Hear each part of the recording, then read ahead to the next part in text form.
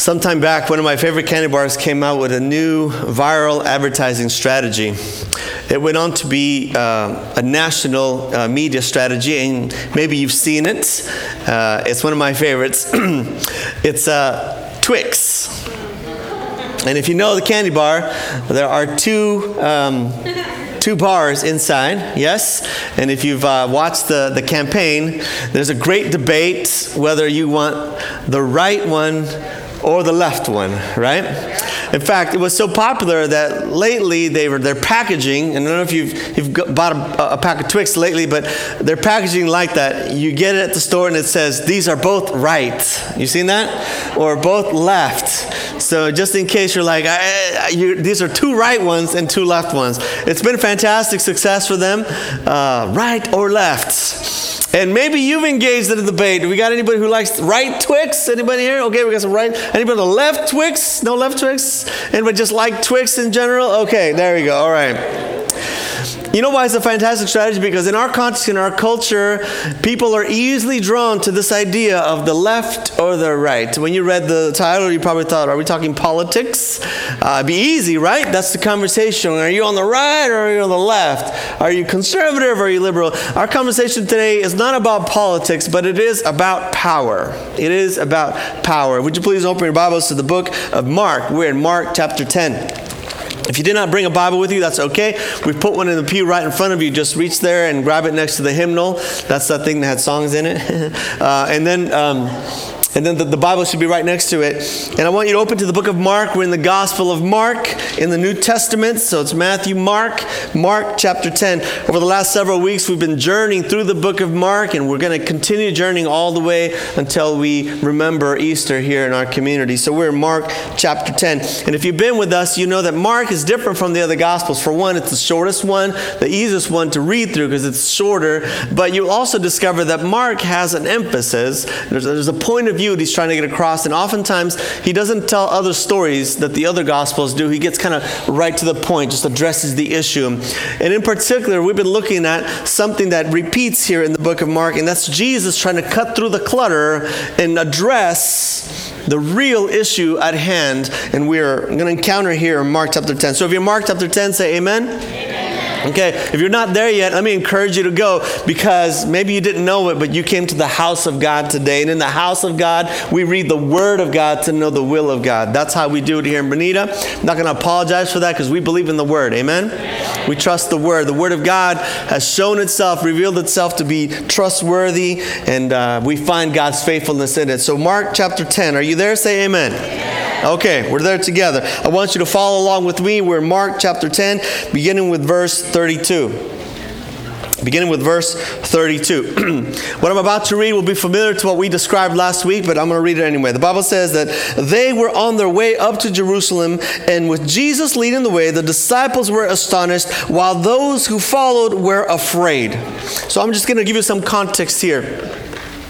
Jesus is on his way, traveling through Jerusalem. If you've read the rest of the Gospels, and certainly up to this point, Jesus, when he began his public ministry, that's how we refer to the time when Jesus began to publicly proclaim that he had come from God to do a job for God, on mission for God. And his public ministry is only the latter stages of his life. We think he lived close to 30 years before he was publicly known, before his baptism in public and his public ministry. His public ministry lasted about 3 to 3.5 years. So during those 3.5 years of public ministry, Jesus had gone on tours. He had traveled in the surrounding regions, not just his hometown, but his surrounding regions, to begin to spread and talk about the message that God had sent him to relate to us. And where we find him now is sort of on the last legs of these journeys. Because what we're about to uncover is that Jesus is heading to Jerusalem, where you know, because you've been to church, you know what's going to happen here at the end of this month, where Jesus will eventually be crucified. So we're nearing the end of his ministry on earth and heading towards this. And what we read last week, if you were with us, is that at this point in the journey, at least in Mark's telling, Jesus begins to stop talking in metaphors and begins to just say it like it is. He stops telling parables, and in Mark's words, he speaks plainly. He's being more blunt. And last week we read that Jesus, while, used the parable form and told stories and relayed things, quoted scriptures, began to just address his disciples and saying, okay, I'm just going to tell you exactly. And now he repeats that. But here's what's different. In the scene that we're about to watch, Jesus is already acting differently. Something has happened to him. See, if you look closely, the Bible says that they were on the way to Jerusalem. And if you know, like I said, the scriptures, you know that the disciples were against this move. See, Jerusalem was sort of the capital of Jewish society. And Jerusalem was where all the religious leaders lived and worked and where they ruled. So Jerusalem was essentially the power center of the religious world in Jesus' day. And this power center did not appreciate Jesus, to put it mildly. Jesus and everything that he said and did seemed to undermine their power and authority. So for some time now, the religious leaders had been plotting, scheming how to take Jesus out of the picture. He was upsetting things. He was saying things that didn't compute with their ideas, and he was gaining popularity. He was threatening their place, position, and power. We read a couple of weeks ago that they would send spies as Jesus was making these tours. And these spies were always looking to catch Jesus doing something wrong so they could bring him up on charges. So when Jesus said to the disciples, let's go to Jerusalem, the disciples are like, I don't think that's a good idea, Jesus, because nobody likes you there. Maybe we just, go somewhere else. But something had happened to Jesus that made him walk with determination. Mark says Jesus was leading the way. If you read the other stories that we've discussed here, normally when Jesus is traveling, he's not at the front. He's usually at the back. It's his disciples that are clearing the way. If you read the rest of it here, sometimes disciples are like shooing kids off. Hey, get away, leave him alone. Jesus is coming through. Jesus is coming through. He's the most important, so he's coming at the back while disciples are making way through the crowds, because wherever Jesus went, people would crowd around him. But in this particular picture, Jesus is leading the way. You know why? Because there's a determination in his heart. He's trying to accomplish something. He's walking with purpose. He's walking ahead. He's leading the way. And the Bible tells us that the disciples, his closest associates, they'd been with him, they'd watched him, they knew. They were even kind of taken aback. They were astonished, the Bible says, or amazed in your version. And others, the surrounding people, were following with fear. They don't know what's going to happen, but something is different now. He's acting different. He sounds different. He's walking in front. He's walking with purpose. And Jesus turns to the disciples. The Bible says here that he took the 12 aside, and he told them what was going to happen to him. And he spoke plainly, and he said this: we are going to Jerusalem, and the Son of Man will be betrayed to the chief priests. They will condemn him to death. They will hand him over to the Gentiles, and they will mock him and spit on him and flog him and kill him. And 3 days later, he will rise. Jesus is done sort of like trying to paint this picture with parable. Jesus is done sort of like hinting at stuff. He is just being direct. We're going to Jerusalem, and this is what's about to go down. The Son of Man, always in reference to himself, will be betrayed, handed over,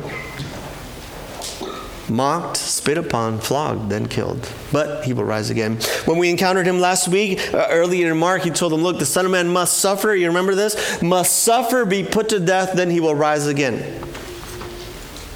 But the disciples aren't really quite getting it. So now he speaks even more directly, more clearly. And as I read it, I thought, wow, why so much detail? See, he's saying the Son of Man will be betrayed. He will be handed over, mocked. That means he's going to be ridiculed. He will be spit on and flogged before they kill him. And at first glance, we're like, wow, Jesus, how do you know that's what's going to happen? Obviously, Jesus is capable of divine revelation. God will and will continue to speak to him and reveal his will to him. But do you know what Jesus is actually doing right here? He's not saying anything new. All he is quoting Scripture. Because these very same things is what has already been spoken about the Messiah. Isaiah, the book of Psalms, they foretold these things. So while Jesus is speaking, he's not speaking new knowledge, new revelation. He's actually pointing to previous revelation, something that all good Jewish young men and women would have heard and learned in church, yet never paid attention to. Does that sound familiar? And Jesus is saying the Son of Man will be betrayed, handed over, mocked, spit on, flogged, crucified. Because that's what the Bible has always said. You see, friends, I can't stress this enough. If you want to know the will of God, you've got to read the Word of God. It's all in there. But I sense by your hesitation, you're not quite sure you want to trust it. Jesus quotes here the Old Testament. He says, this is what's going to go down. But there's a certain difference in his tone because he's walking with purpose now. And he's saying, this is what's going to happen. I'm going to Jerusalem. This is where it will happen. It's about to happen. It's not just some future reality, the kind that you've been used to talking about when you talk about Jesus. Yes, he will come someday. You remember? Oh, Maranatha. Jesus will come like a future thing that doesn't really matter in the present. Jesus is saying, no, I'm walking towards it because this is about to happen. It's going down. He's serious now. There's a briskness in his step. There's purposefulness in his voice. There's a seriousness in this conversation. And he's being specific and detailed so the disciples will take him seriously. And yet, it seems the disciples weren't listening. They were, I'm afraid, like some of you, looking at me, nodding, but your heart is somewhere else. The disciples are like, amen, yes, flogged, praise God, betrayed, hallelujah, yes, preach it, spit upon, yeah, we got it, flogged, betrayed, yes, chief priest, sure, whatever, okay, great. Because if you look at what happens next, the true state of their heart is revealed.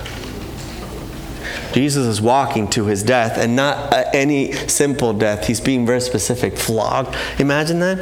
When's the last time you got whipped? Now, I'll be honest with y'all here. I've been whipped before. Have you been whipped? No, don't get any ideas. I was a kid. I was in South America. There's corporal punishment still down there.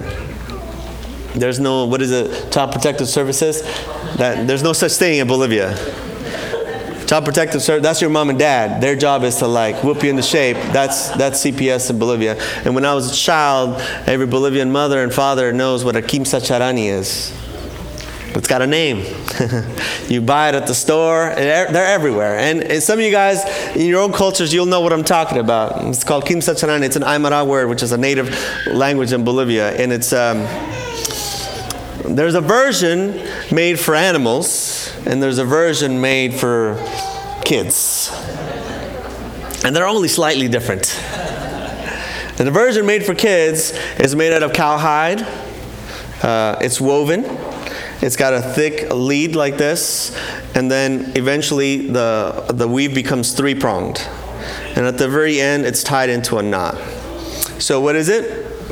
It's a whip, yes. And when you misbehave, as your pastor has been known to do on occasion, he would get called into his mother's room or dad's study, and then he was made to account for his errors by a number of lashings. And my brothers and I would take turns hiding behind the doors to make sure we kept track, so we knew who had the record for most lashings. That's how I was raised.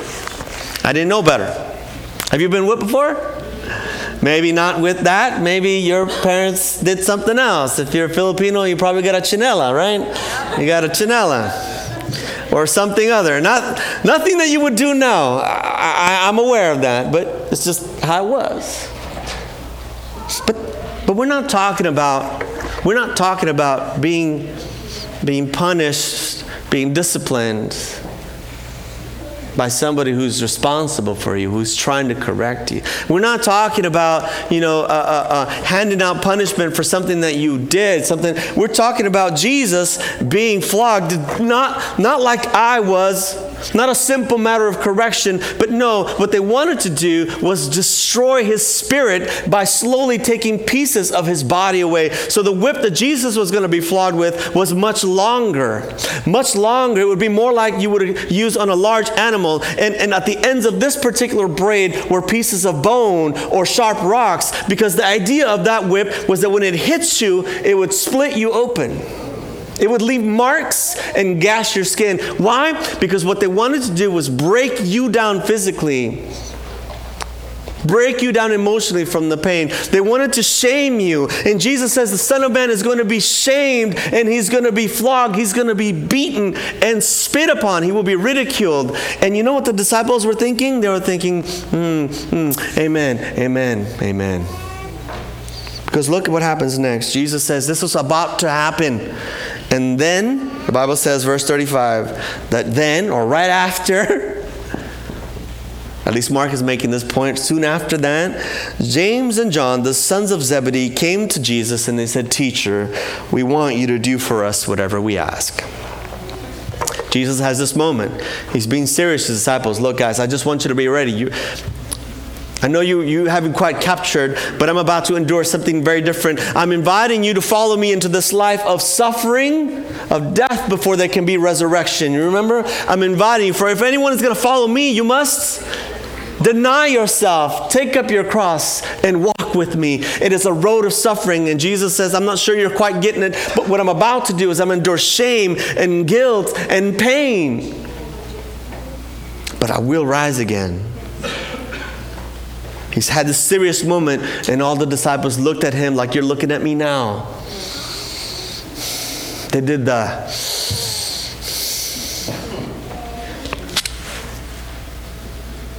They nodded, they affirmed, they looked concerned. And then they called Jesus to the side. "Jesus, we got to talk to you." James and John, "Jesus, we got to talk to you." "What is it?" "We have something to ask, but before we ask, we want to make sure that you're going to say yes." See that? "Jesus, we want you to do for us whatever we ask. We want you to agree to whatever it is that we're going to say next. We want you to do for us whatever we ask." It's fascinating. If you read the story told in the book of Matthew, because Matthew also tells the same story, in the book of Matthew, there's more people traveling than just the disciples. And one of the people traveling with the disciples, according to Matthew, is the boy's mom. I call them boys because they're acting like children at this moment.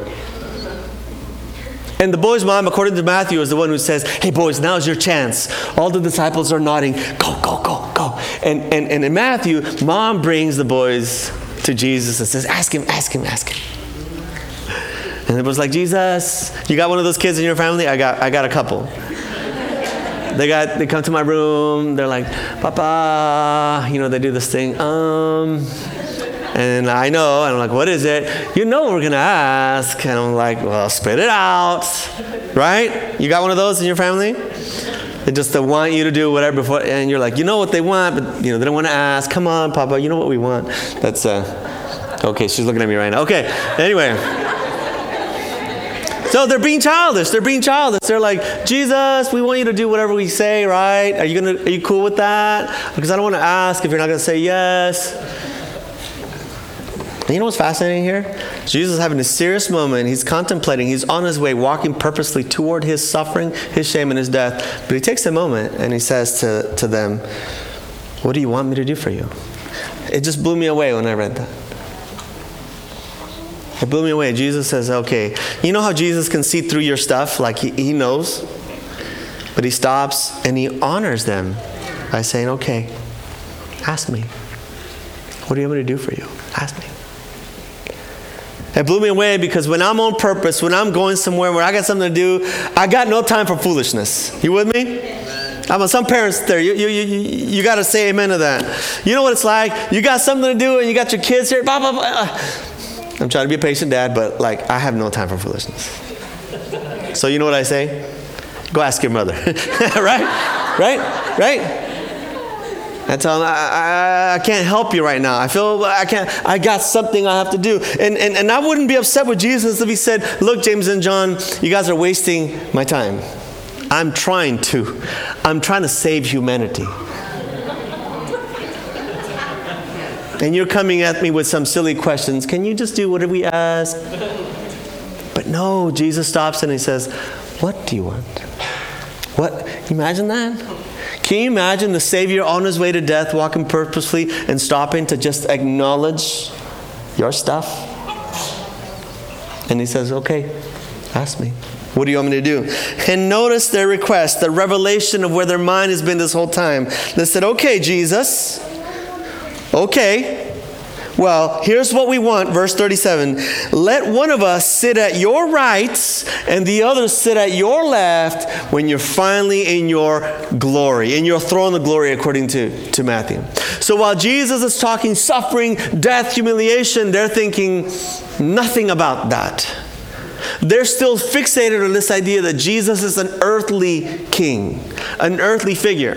They're still fixated on this idea that this miraculous power and things that Jesus seems to hold is going to change their circumstances, that it's going to elevate them. And in this moment, these two boys are fixated on getting the choice seats, the most important spots. See, earlier in Matthew, Jesus said, when you with me, you will be seated on thrones and you will be given authority. It's the same promise of Revelation. You remember, God says that there will be a time when we are elevated to a position of authority where we get to open the books and see, because God wants us to vindicate his righteousness. But what the disciples were thinking is, I'm going to get more power. And these two guys aren't just satisfied with just being in the circle. They're like, I want to be right next to you. I want to be in your right, and I want to be in your left. If you ever watched one of the presidential photo ops, obviously it's important who's right next to him. Is it Pelosi or is it some other Republican? You know, it makes a difference who's right next to you, who's standing next to you in the rose garden. It's the same thing. Who's next to you represents the next in line, the next person of position and authority. And in their minds, they were convinced that Jesus was in it for earthly power, and that eventually he was going to win. And when that happened, those closest to him would be elevated in earthly power. So these two boys seized the opportunity. Shoved by their mother. If you're one of those moms out there, watch out. Mom says, go, go, go. Now's your chance. And they say, Jesus, we want to sit at your right or at your left. And Jesus, amazing person that he is, he turns to them and with like compassion in his heart, he says, you have no idea what you're asking.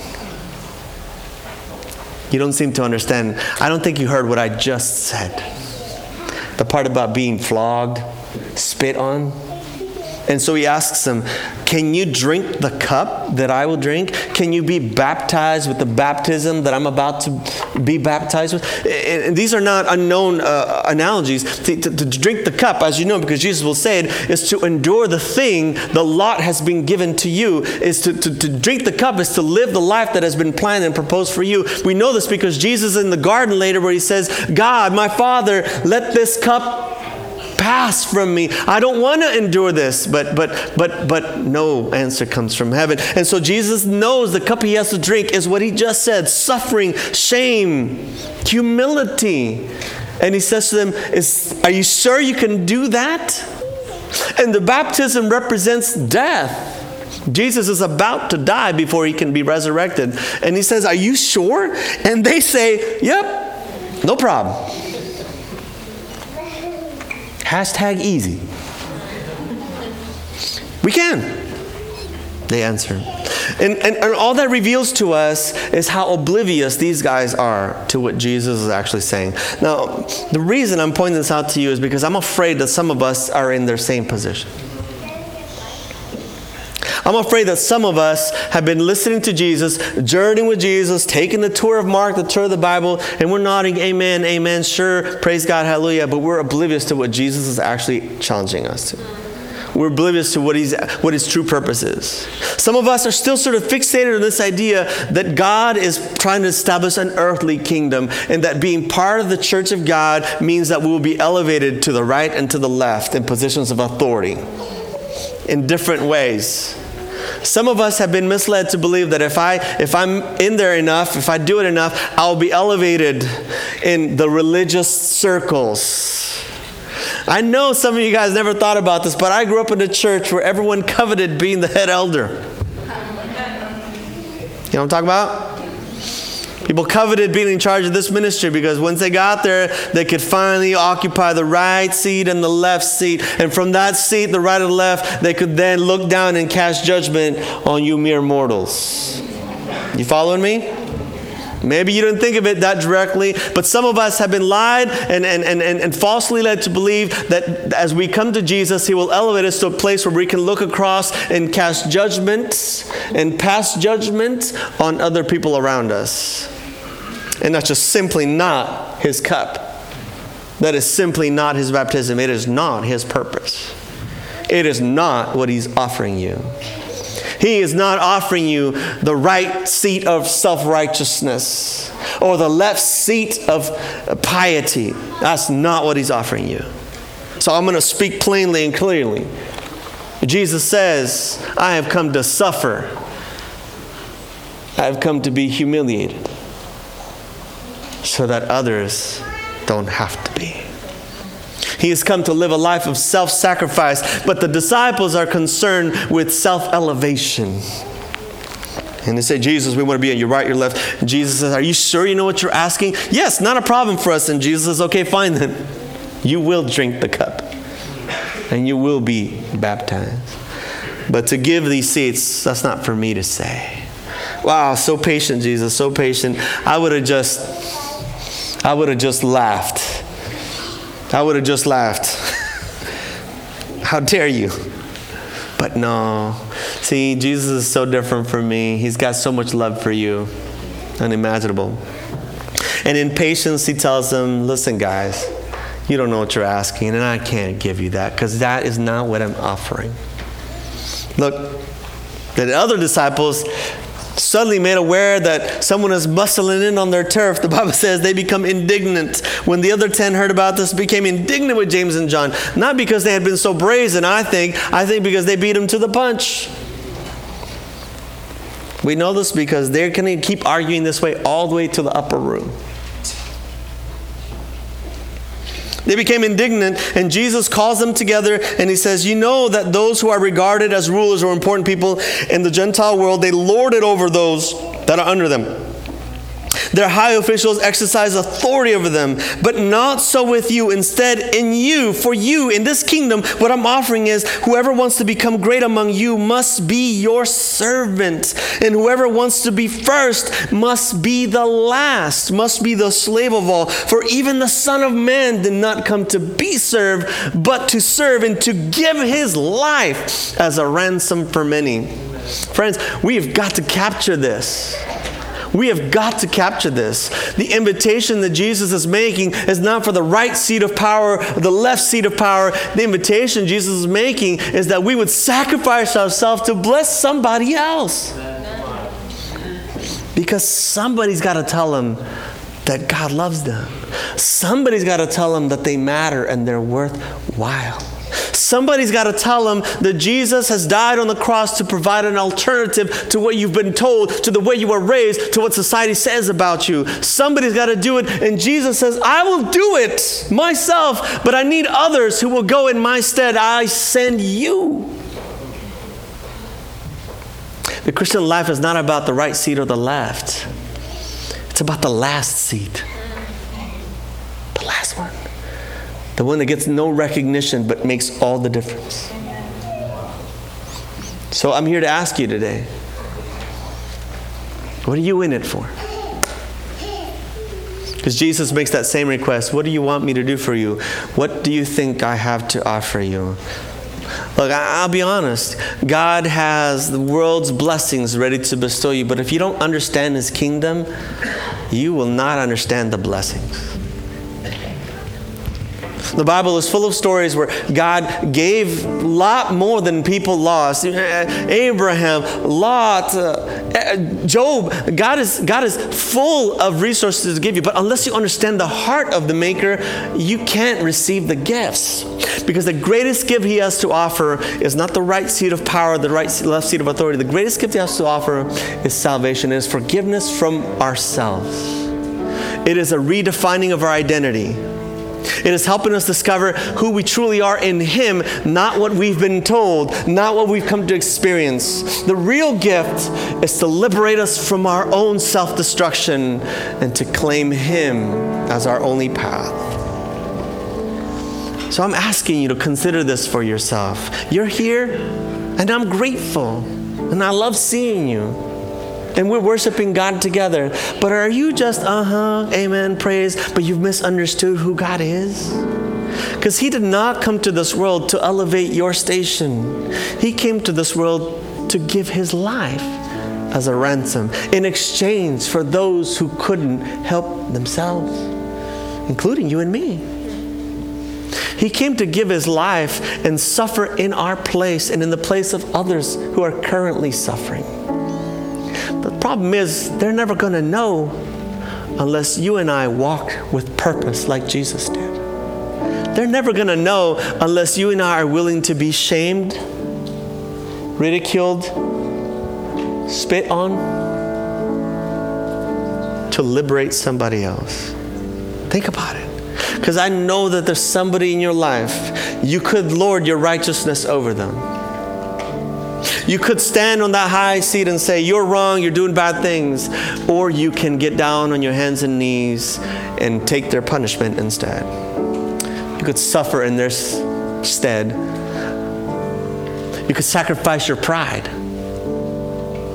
You don't always have to win, you know. You could sacrifice your self-righteousness. You can even sacrifice your resources. Give away your money. Let someone else use your stuff. Give your approval. You could sacrifice so many things that would awaken hope in other people, but no, instead we're concerned with having the right seat on the left. What am I going to get out of this? What's in it for me? And Jesus says, that's not the cup. It's just not the cup. For the Son of Man came to suffer for you, for me. He came to lay Himself down, to give Himself up for you and for me and for everyone else who desperately needs Him. And our job is to live this out daily so that others might see Him as the Savior. How about it, friends? What are you in it for? The right or the left? What do you want Jesus to do for you? See, I'm asking Jesus to break my pride down. I'm asking Jesus to take from me, I have claims to stuff. I've been here longest. I'm trained. But I'm asking Jesus just to knock that stuff, to let me be willing to stoop low and be humiliated if necessary, just so that someone would finally believe that we are who we say we are. That we are in fact Christ followers, that we love like Jesus, that we will sacrifice like Jesus, that we will accept like Jesus, that we will forgive like Jesus. I'm praying that God gives me the courage and the strength to do that, not be concerned with how I look in front of you and whether or not you'll keep me here, but that I will lay everything down if He asks me to, for the sake of anyone in this world that needs to hear it and see it from me.